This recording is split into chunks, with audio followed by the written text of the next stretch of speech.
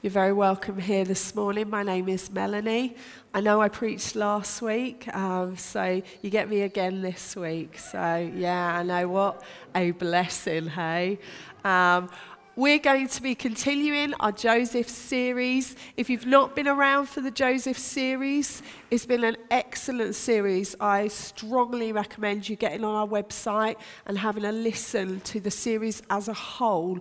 It's been a great series to cover the life of Joseph and just deal with whatever comes up in Scripture. If you're not used to reading your Bible like that, I thoroughly recommend reading through a book in the Bible rather than pick and choosing the bits I like, because actually then God gets to speak to you about a whole host of things, and sometimes stuff we're not expecting, or it's just a very good practice to read books in the Bible. It's why we preach books in the Bible, because you have to tackle whatever comes up then. You can't think, well, that's a little bit of a sticky issue, I'll avoid that one. You have to face whatever comes up in the text. So if you're following along in your Bibles, I'm reading from Genesis 45, and it's the whole chapter. If you haven't brought a Bible with you this morning, don't worry, I'm going to read it to you. If you don't own a Bible, we would love to sort that out with you. So if you're sitting there thinking, I don't own a Bible and I would love a Bible, but we would love to help you sort that out. We'd love to recommend. We'd even love to buy you one if you don't own one, all right? So for a Christian, the Bible is the greatest thing you could put in your hands, best book ever, and it's the thing that helps you grow. If you're not a Christian, it's the best way to find out about God. So this preach is called Family Reunion, and I don't know about you, I don't know what you think of when you hear the word reunion. Lately on Facebook, I've been invited to quite a lot of school reunion. I just can't imagine anything worse, if I'm being completely honest, so I have declined. But when I was little, my dad left. So when I was 2, my dad left. And in my teens, my brother and I decided that we would like to meet our dad and know our dad. And so we made contact with our dad. And we had a day where we met him and his new wife. And we had a family reunion. And in the room, you could almost feel the mix of emotions. So when you have a family reunion of people you've not seen for a long time, or if there's been some kind of reason why you've not seen each other, there can be a whole host of emotions. There can be anger, there can be sadness, there can be joy, but they can all be going on at the same time. You can have a million questions like, why, what happened? They're all going on inside of you as you try to get to know the person who stood before you. And this morning we're going to look at the family reunion of Joseph. We're going to look at the point where Joseph says to his brothers, it's me, I'm Joseph. And they have themselves a family reunion, which quite honestly must have been slightly awkward. So I'm going to read Genesis 45. I'm then going to do you a quick whistle-stop tour through the story of Joseph, just in case you've missed it. So I'm just going to whiz you through it, and then I'm going to talk to you a little bit out of this passage. So Genesis 45, and I'm reading the whole chapter. Joseph could stand it no longer. Out, all of you, he cried to his attendants. He wanted to be alone with his brothers while he told them who he was. Then he broke down and he wept aloud. His sobs could be heard throughout the palace, and the news quickly carried to Pharaoh's palace. I am Joseph, he said to his brothers. Is my father still alive? But his brothers were speechless. I bet they were. They were stunned to realize that Joseph was standing there in front of them. Come over here, he said. So they came closer, and he said to them again, I am Joseph, your brother, whom you sold into Egypt. But don't be angry with yourselves that you did this to me, for God did it. He sent me here ahead of you to preserve your lives. These 2 years of famine will grow to 7, which during there will be neither plowing nor harvest. God has sent me here to keep you and your families alive so that you will become a great nation. Yes, it was God who sent me here, not you. And he has made me a counselor to Pharaoh, manager of his entire household and ruler over all Egypt. Hurry and return to my father and tell him, this is what your son Joseph said. Joseph has made me master over all the land of Egypt. Come down to me right away. You will live in the land of Goshen. You can be near with me and all your children and your grandchildren and your flocks and your herds and all that you have. I will take care of you there, for there are still 5 years of famine ahead of us. Otherwise you and your household will come to utter poverty. Then Joseph said, you can see for yourselves, and so can my brother Benjamin, that I am really Joseph. Tell my father how I am honored here in Egypt. Tell him everything you've seen and bring him to me quickly. Weeping with joy, he embraced Benjamin, and Benjamin also began to weep. Then Joseph kissed each of his brothers and wept over them, and then they began talking freely with him. The news soon reached Pharaoh. Joseph's brothers have come. Pharaoh was very happy to hear this, and so were his officials. Pharaoh said to Joseph, tell your brothers to load up their pack animals and return quickly to their home in Canaan. Tell them to bring your father and all of their families and come here to Egypt to live. Tell them Pharaoh will assign to you the very best territory in the land of Egypt. You will live off the fat of the land, and tell your brothers to take wagons from Egypt to carry their wives and little ones and bring your father here. Don't worry about your belongings, for the best of all the land in Egypt will be yours.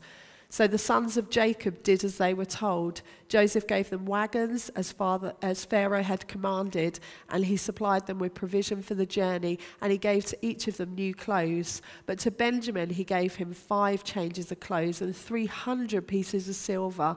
And he sent his father 10 donkeys loaded with the good things of Egypt, and 10 donkeys loaded with grain and all kinds of other food to be eaten on the journey.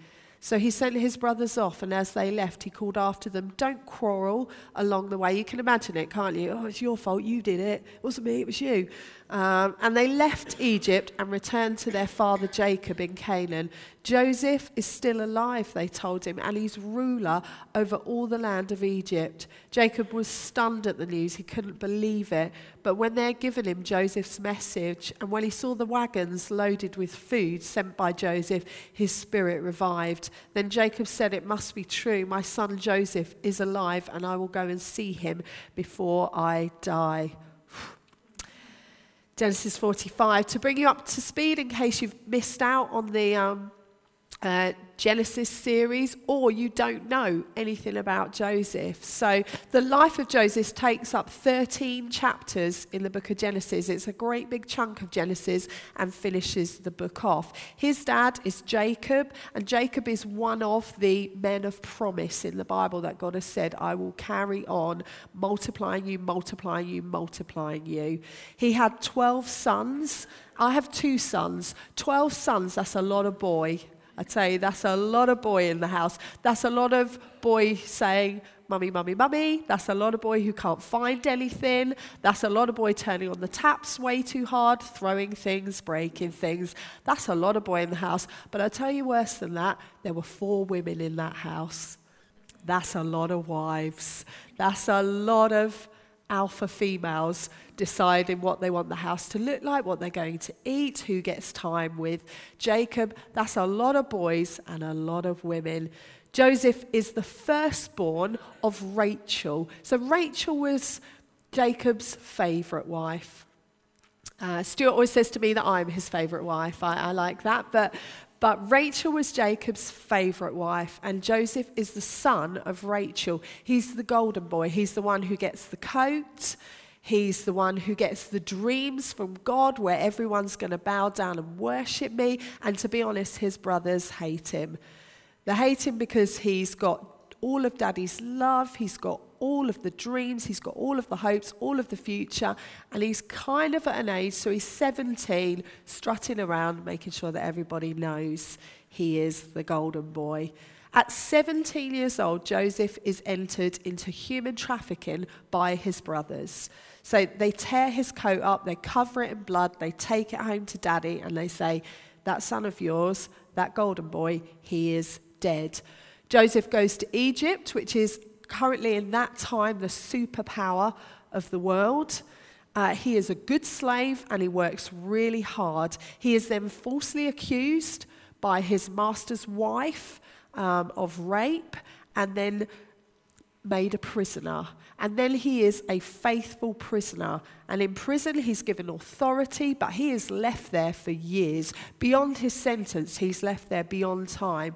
And then suddenly, he is pulled out. And suddenly, he is pulled out into the palace. Suddenly, he's pulled out from obscurity into massive wealth and massive power. Suddenly he's pulled out to interpret the dreams of Pharaoh, and he sees in the dream 7 years of food and 7 years of famine, and then he comes up with a plan. He wasn't asked to come up with a plan, he comes up with a plan. So he sees this vision, he says, you're going to have 7 years where you got so much, and then you're going to have 7 years where you got hardly anything, and I have a plan. Pharaoh listens to him and thinks, this guy knows what he's talking about. He's interpreted my dreams, no one else could. I'm going to trust him with everything. So under Pharaoh, Joseph becomes the most important, most powerful man in the land. So he goes from a privileged position in his family to prison, where he is falsely accused and left there to rot,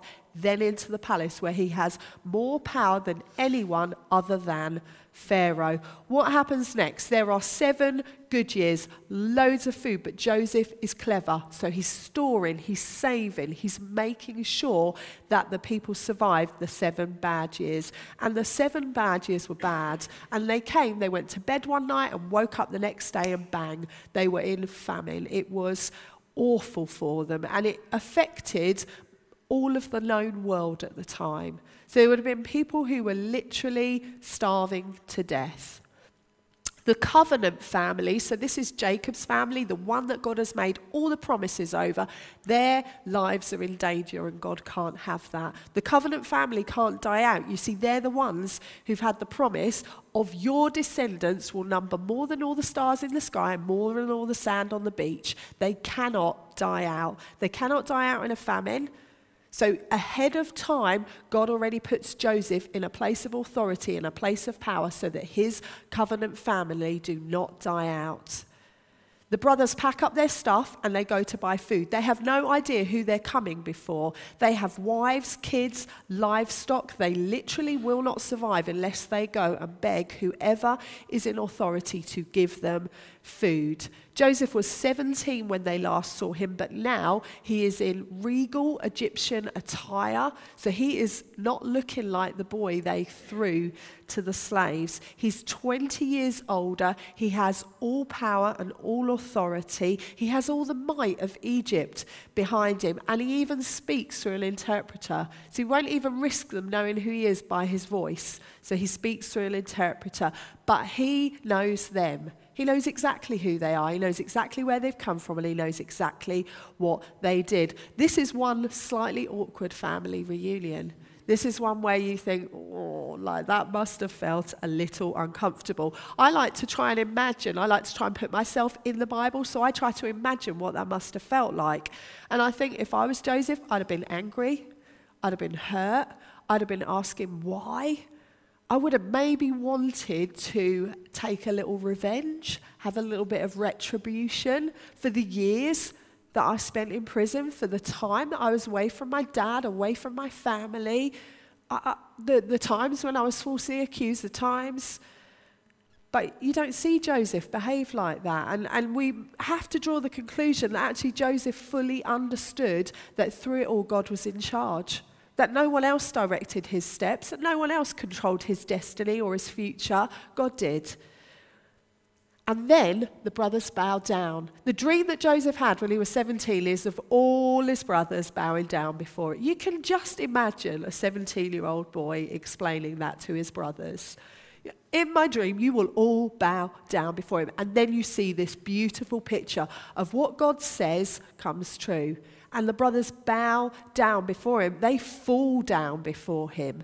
They grovel before him. They know that he is the one who can save them. And then he reveals himself. He says, I'm Joseph. Is my daddy alive? I'm Joseph. Is my daddy alive? And it says that they are shocked or stunned. You can imagine like, if you are one of the brothers, you are thinking, oh no, like, this is bad. This brother that we threw into slavery, that we told Daddy was dead, is alive, is in authority, is standing before us. They are probably afraid. They are probably confused. Like, you wouldn't think that, would you? He was sold into slavery. You would not expect to find him being the equivalent of the Prime Minister, but with way more authority. You would not expect that. They are probably worried. In tears, Joseph says, come near.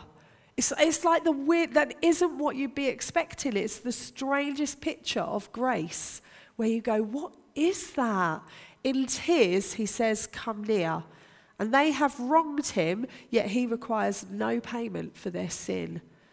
He forgives them, even though he has suffered for years. Because in his suffering, he has provided for them a way out. He has, in his own suffering, he has provided for them forgiveness and a way out. And then he goes a whole step further, and he says, not only do I forgive you, because it wasn't your doing, it was God's doing. Not only does he do that, he then says, hold on a minute, behind me I have all the riches, all the wealth of Egypt, and I am going to lavish it on you. You will have new clothes, you will have food, you will have more than you could ask or imagine. You will have the entire wealth of Egypt bearing down on you. You who deserve to be cut off, you who deserve to die in this famine, will have everything that I can throw at you. It just seems too good to be true, this picture. It is crazy, outrageous, ridiculous forgiveness. He provides a home, a future. He says you can live in Goshen, which is like the best of the land. It's the best that Egypt could offer. It was the bit that was reserved for Pharaoh and his people. It would have the best food, the best places. It's the best that was on offer, and they had reserved it for Joseph, for Joseph's family. Who does this sound like? Like, when I was reading it, I said to Stuart, who does that sound like? Who doesn't give us what we deserve, but gives us the best? Who forgives our sin as if it never happened? Who welcomes us in tears and says, come near, I've been waiting for you? Who suffered so that we were provided for? Who laid down his life so that we would live? Who then says, all the riches in Christ, it's yours. Every inheritance that belongs to me, I'm giving it to you. Joseph so many times is a picture of salvation, a picture of Jesus. He's the one who came, isn't he? And was falsely accused of a crime he did not commit and was crucified for it. He's the one who, when we call out his name, says, you come in. He's the one who says, not only will I forgive you and set you free, but you will have access to everything that is mine.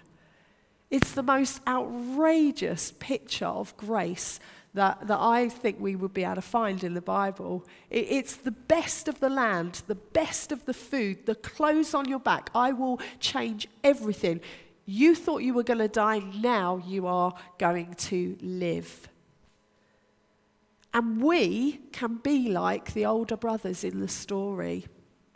Like, in sin, in rebellion, guilty as charged. I remember when I stood before God thinking, everything you would throw at me, I would not have an excuse for. I would not be able to justify in any way. You are right, God. I do offend you. I do let you down. I do things all the time that are contrary to your word. I do, when I hear you call, run away. I do offend you. I do deserve to die in my sin. I do deserve to be separate from God. And yet he says on the cross, I'll take all of that off you and you can come. It seems to me like the brothers would be crazy to not accept that offer from Joseph, doesn't it? Like, they would die without that offer. It seems crazy that they would go, nice offer, Joseph, but you keep your clothes, you keep your land, you keep your salvation. I'm going to go off and I'm going to wing it on my own.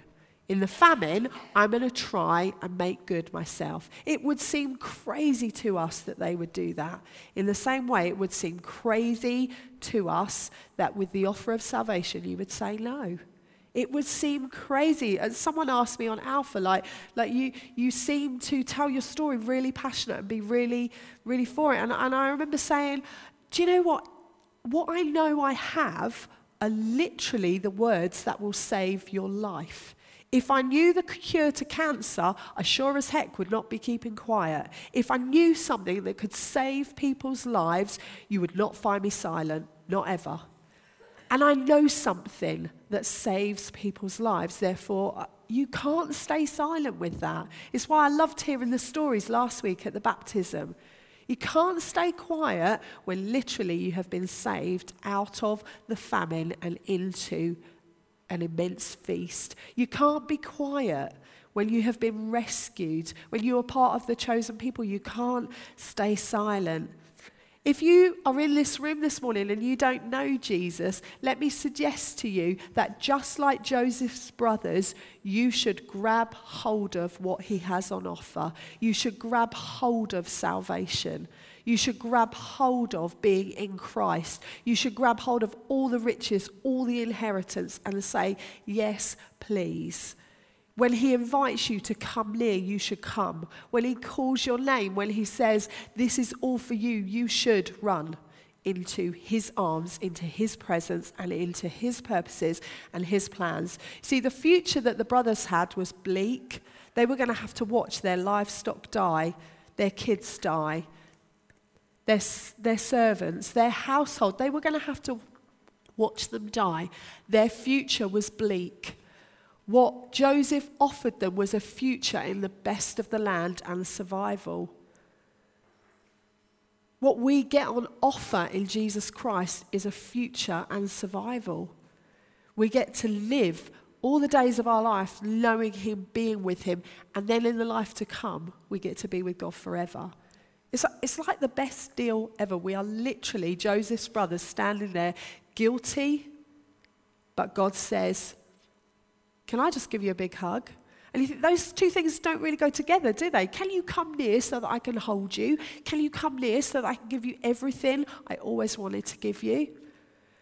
Salvation is a mind-blowing thing. It amazes me every day of my life that I'm saved. And I think sometimes we grow a little accustomed to, oh yeah, you saved me, Jesus, good job. Died on the cross, good job. Bread and wine, yep, cheers. We become a little bit accustomed to this outrageous gift that literally saves our lives. That literally means we have a hope, we have a future. The brothers went home to their families, to their dad, and said, guess what? We have a hope, we have a future. Guess what? We'll not be dying out here. Not on this day. We will go forward, and our kids will have kids, and they will have kids. And surely as all the stars in the sky and grains of sand on the sea, we will multiply and fill the earth. They had a future. If you know him, I want to ask you just a few questions this morning. And I want you to consider these things. And I don't ask these questions not asking them of myself. Whenever I read the Bible and prepare a preach, I'm always asking myself first these questions. So when I say you, I include myself in that. So in worship, are you making the most of the fact that you're saved? Are you singing, dancing, giving yourself to him?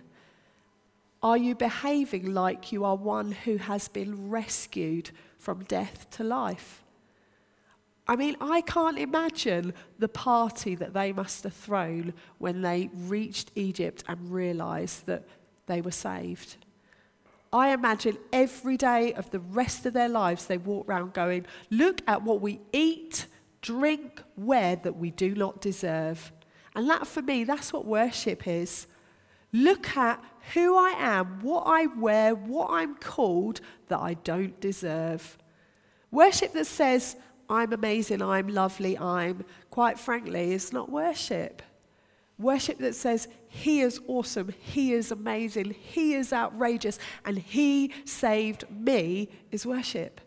when we acknowledge who he is and what he's done, and we dance and we sing and we say, we are literally those who have been rescued from famine into great feasts. We are not the ones on the earth who lead to be miserable. That is not us. Because whatever our life looks like, we have been rescued. Whatever our circumstances hold today, we have a future. We have an inheritance in Christ that will wipe the floor with anything you can amass on the earth, in your job, in your home, in your house, in your car. We have an inheritance that will literally last forever. We have so many reasons to worship, it's outrageous. We have so many reasons to dance, so many reasons to sing, so many reasons to train our kids, to pull them in and say, let's go. We are the redeemed. We are the ones who've been set free, brought out of slavery we got taken from the prison into the palace. Man, if that isn't a motivation to dance and sing, well, I don't know what is really. Are you an example in your life of Christian forgiveness? Or do you hold grudges or make people pay? This one's a hard one because I don't know about you, there are some people in my life that have done some fairly rotten things to me. But because I've been forgiven much by a perfect God, my only response really is to love much. Because I know that if I stood before God with all my sin without Jesus, I would be in the most trouble ever.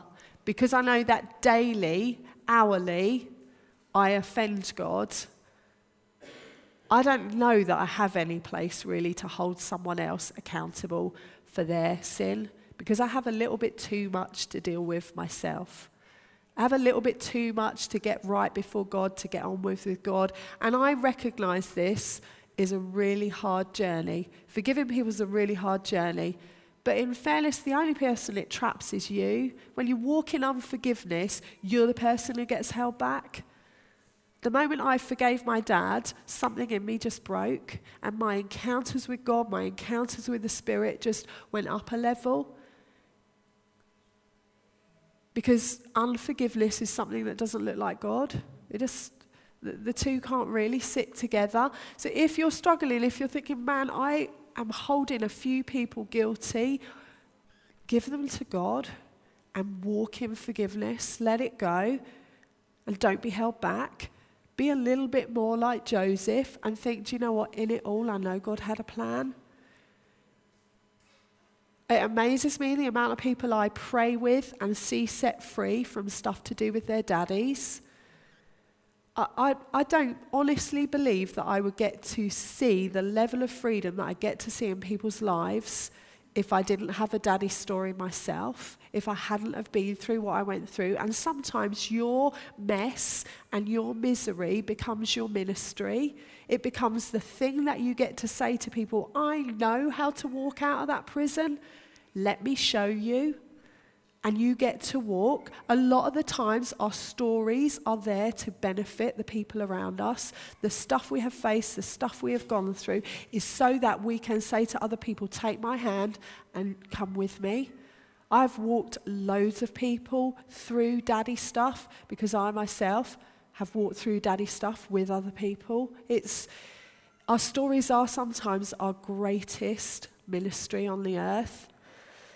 He is outrageous, he is generous, and he is so kind. You notice Joseph says, take all of this, have animals full of stuff, go home, have 5 sets of new clothes. He is lavish and over the top. Are you? Am I? Would people look at me and say, she is lavish, she is over the top, she is outrageously generous? And I don't mean going into debt and being silly with it. I mean with what you have, are you generous? Are you kind? Are you outrageous? With what you have. I know Stu was sharing about the finances, and there are so many people in this room with what they have that they are outrageous with. And I know there's something in the heart of God that loves outrageous giving.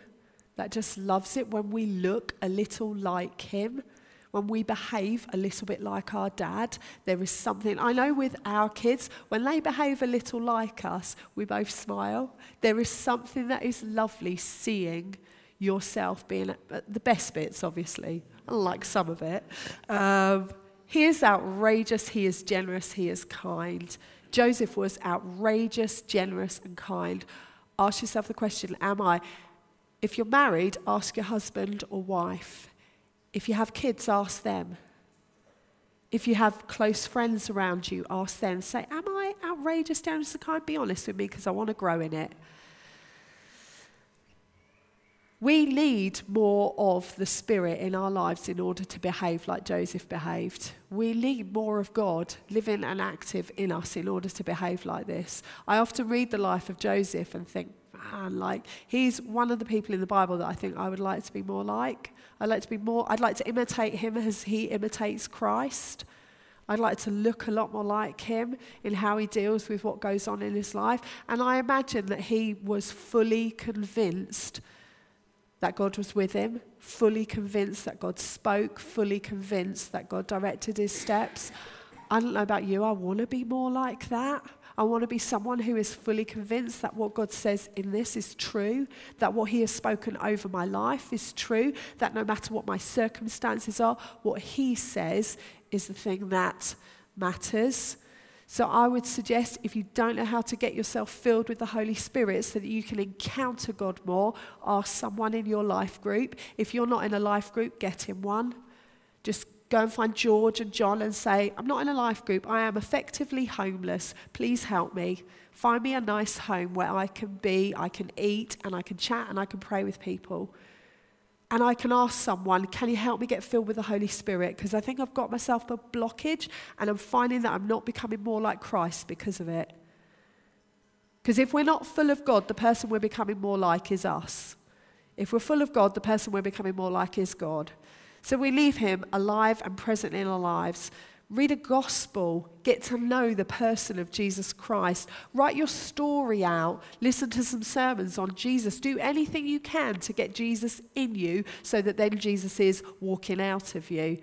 Joseph, I would have had so many times in prison where, I imagine he didn't have much else to do other than talk with God, be with God. Joseph knew that the brothers intended evil for him, but that God intended it for good. See, Joseph could see the hand of God in his circumstances, even when they were poor, even when it was all falling apart around him. He could still see that God was at work. And it must have been so amazing for him to stand in the palace, realizing that when God spoke when I was 17 years old, this is what he had in mind. To see the moment when the brothers bowed down and know this is what God was talking about when I was 17. 20 years ago, this is what God was talking about. Yes, 20 years, not 2 months, 2 weeks.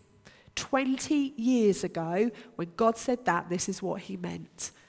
And he must have had to have walked faithfully in the sovereignty of God for years, believing in his whole heart that it is God who directs my steps. It is God who is in control of my destiny and my future.